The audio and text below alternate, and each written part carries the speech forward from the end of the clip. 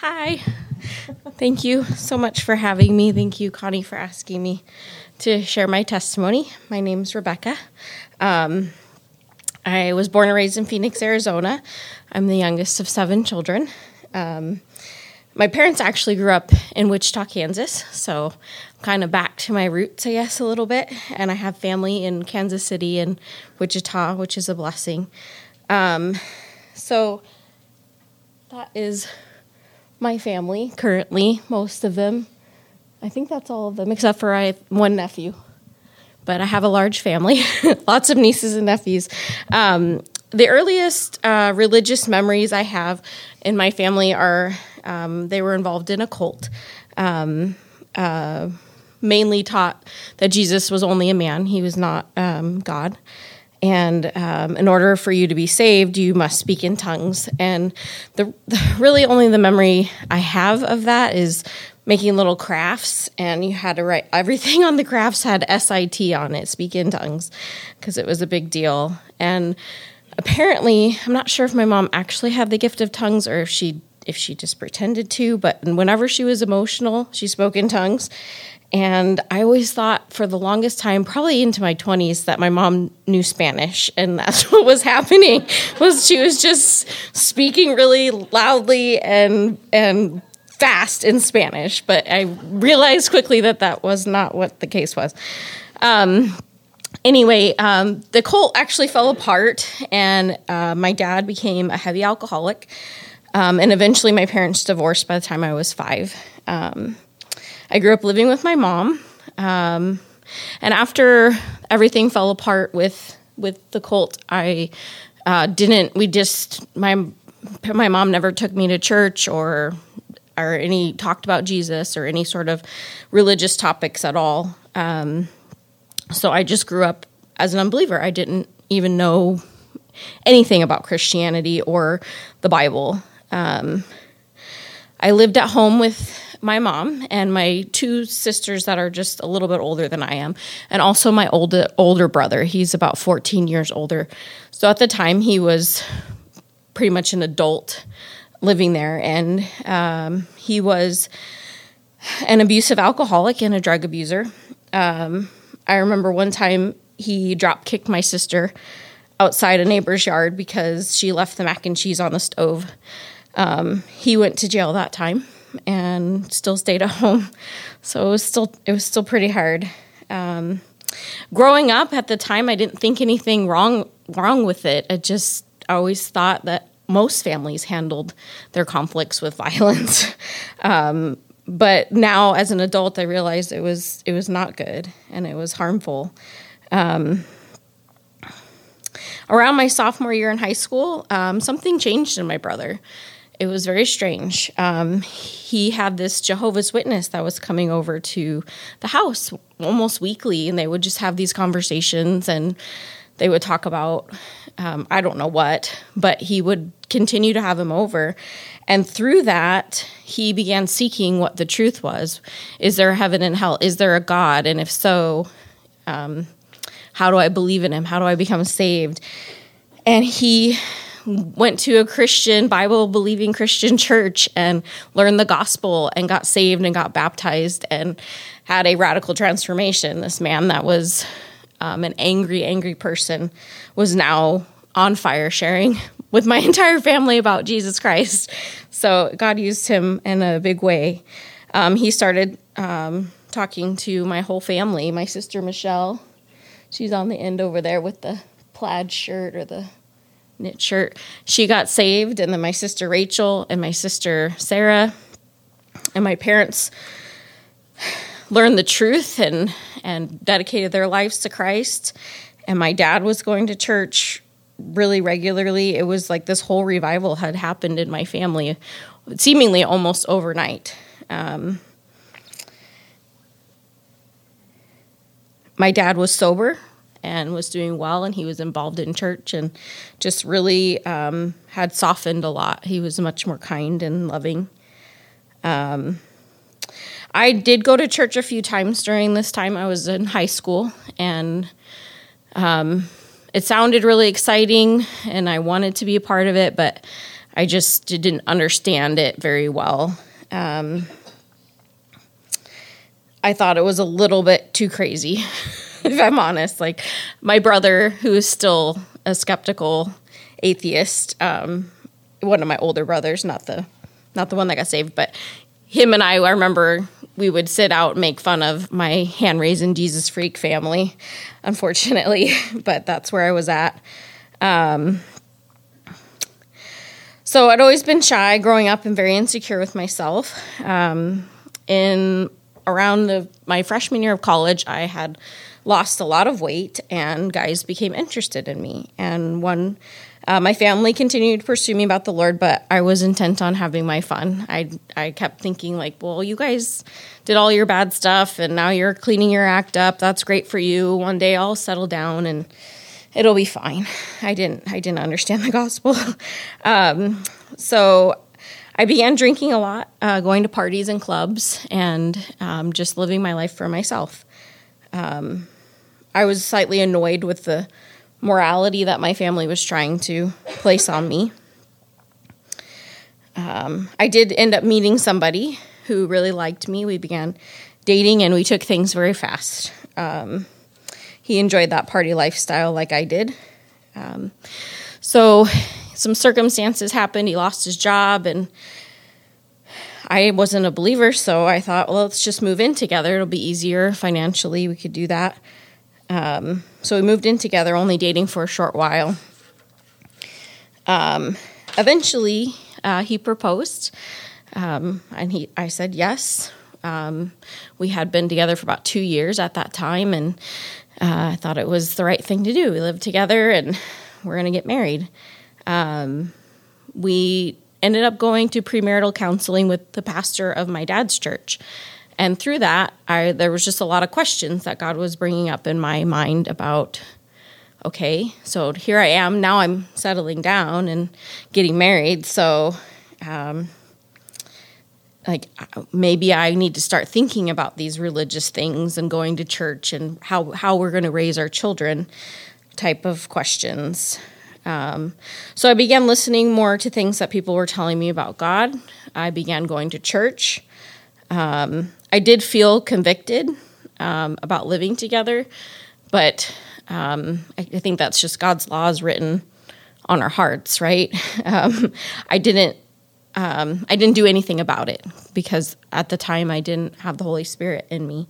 I wasn't willing to give up my life to follow Jesus. I just liked the idea of religion and going to church. So we did end up getting married. And I continued to think and pursue different godly things. My sisters would invite me to Bible studies or Christian concerts, and I would go. I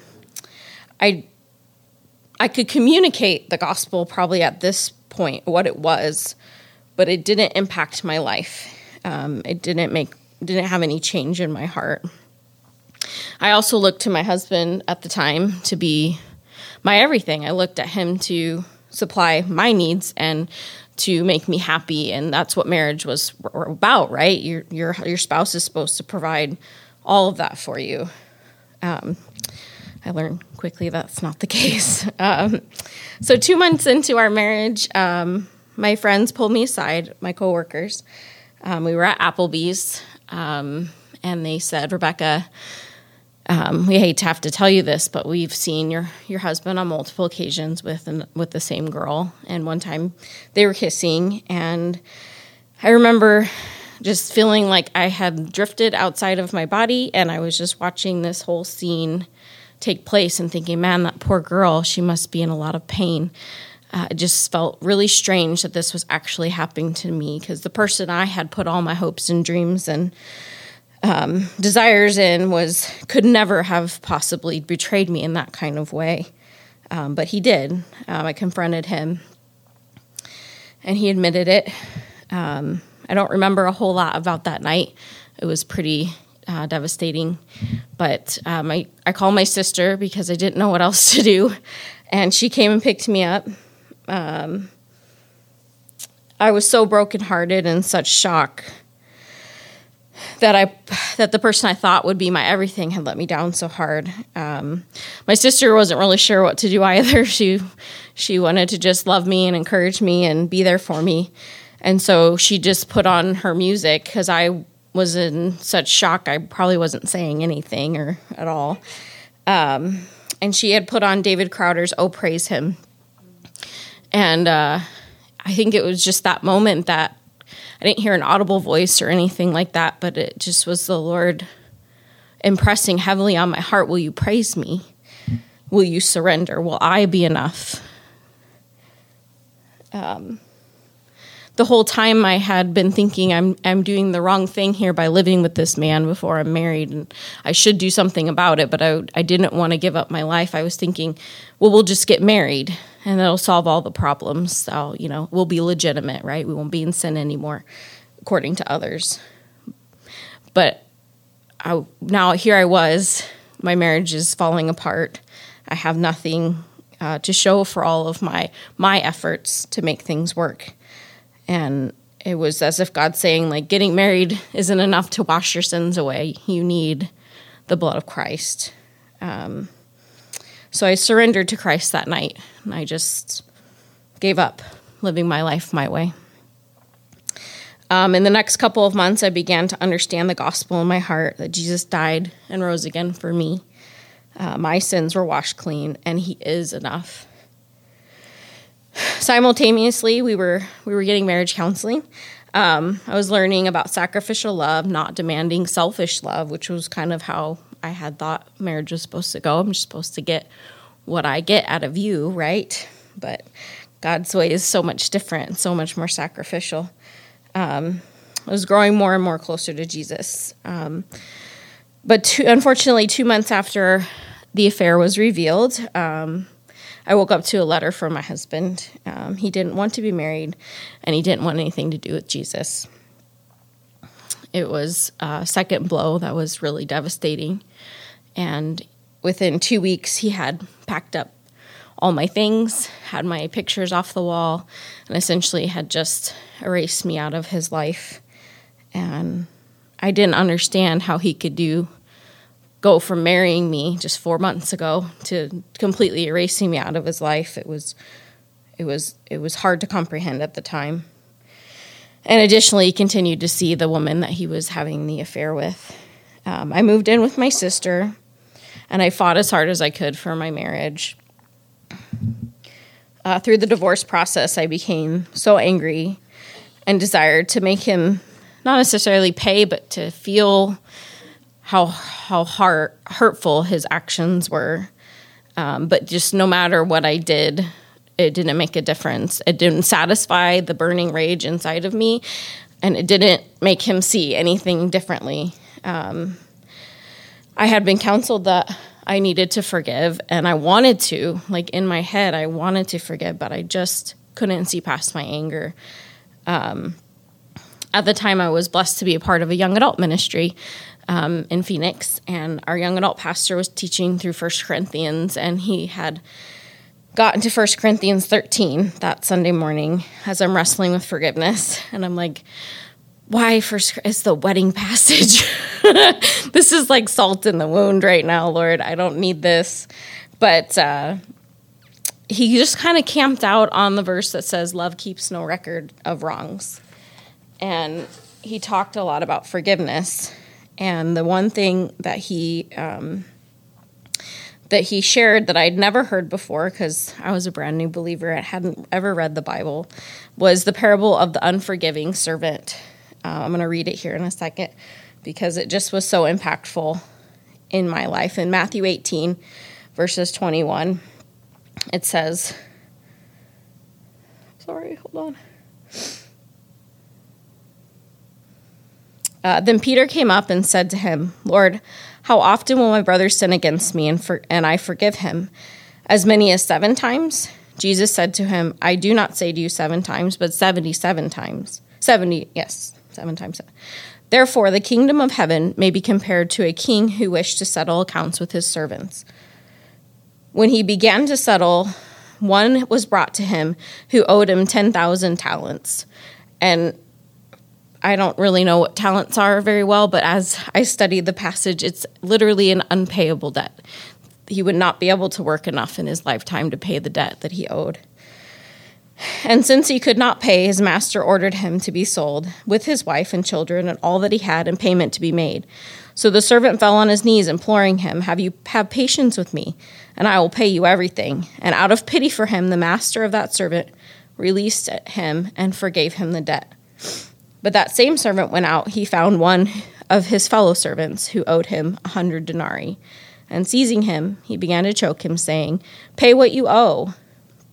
And 100 denarii is a lot, but I think it was about a year's wages at the time. So he would have been able to pay that relatively quickly. So his fellow servant fell down and pleaded with him, "Have patience with me, I will pay you." He refused and went to put him in prison until he should pay the debt. When his fellow servants saw what had taken place, they were greatly distressed, and they went and reported to their master all that had taken place. Then his master summoned him and said, "You wicked servant, I forgave you all that debt because you pleaded with me. And should you not have mercy on your fellow servant, as I had mercy on you?" And in his anger, his master delivered him to the jailers until he should pay his debt. And I think just God used his word to impact my heart. And I, at that moment, realized that I am the debtor who owes the unpayable debt. My sin against God is so great and so big that it's not payable. I don't have the means to pay it, but Jesus paid it in my place. And then to go out and strangle my fellow brother, or not fellow brother, for their sin against me was not the right action. God gave me the power to finally forgive him because of the power of the cross, essentially. I began to grow more and more in my hunger and thirst for God, and struggle with the uncertainty of my future. I'm 23 years old and I'm a divorcee, and I'm in part of this young adult group. Like, the reality of me ever getting married again was probably slim to none. And I was wrestling with that and coming to grips with that and trusting the Lord in it. But I did get to meet my husband in our young adult group. I was actually fairly shocked when he began to pursue me. He was like the most godly guy in the group. Like, how could this guy be interested in me? I have so much baggage. I have so much to deal with. But God brought us together, and I'm really grateful. I didn't deserve to get a second chance at marriage, but I got one, and I'm grateful for it. It's definitely not perfect, but there's much that God has done in my life through my marriage to Joe, and I'm so grateful for him. And if you would have asked me 12 years ago if I would be a pastor's wife, I would have probably laughed in your face, because how would God redeem me enough to do that, or to be in that role, or to come alongside my husband in that way? But he did, and he's a good God. Two of the biggest lessons I learned that will stay with me forever is that God will never leave me. As my first husband was completely erasing me from his life, I clung to that promise that God would never do that to me. It was what got me through those really hard days. He will never divorce me. He went to extravagant lengths to demonstrate his love for me. He chose me and adopted me into his family. He will never turn his back on me, no matter what I've done. And he's always ready to forgive me. And then just the lesson of forgiveness, because Christ forgave me an unpayable debt, I can forgive those who hurt me, even in the deepest ways. I think the other thing that I would just encourage you with is, if we go, most of these people in this picture are born-again believers, and none of us started out that way, and they all pursued me for Christ. And I just encourage you, if you have family members that don't know the Lord, don't give up on them. Continue to pursue them. And don't count yourself out, because you never know who God wants to use in his ministry. So, thank you for your time.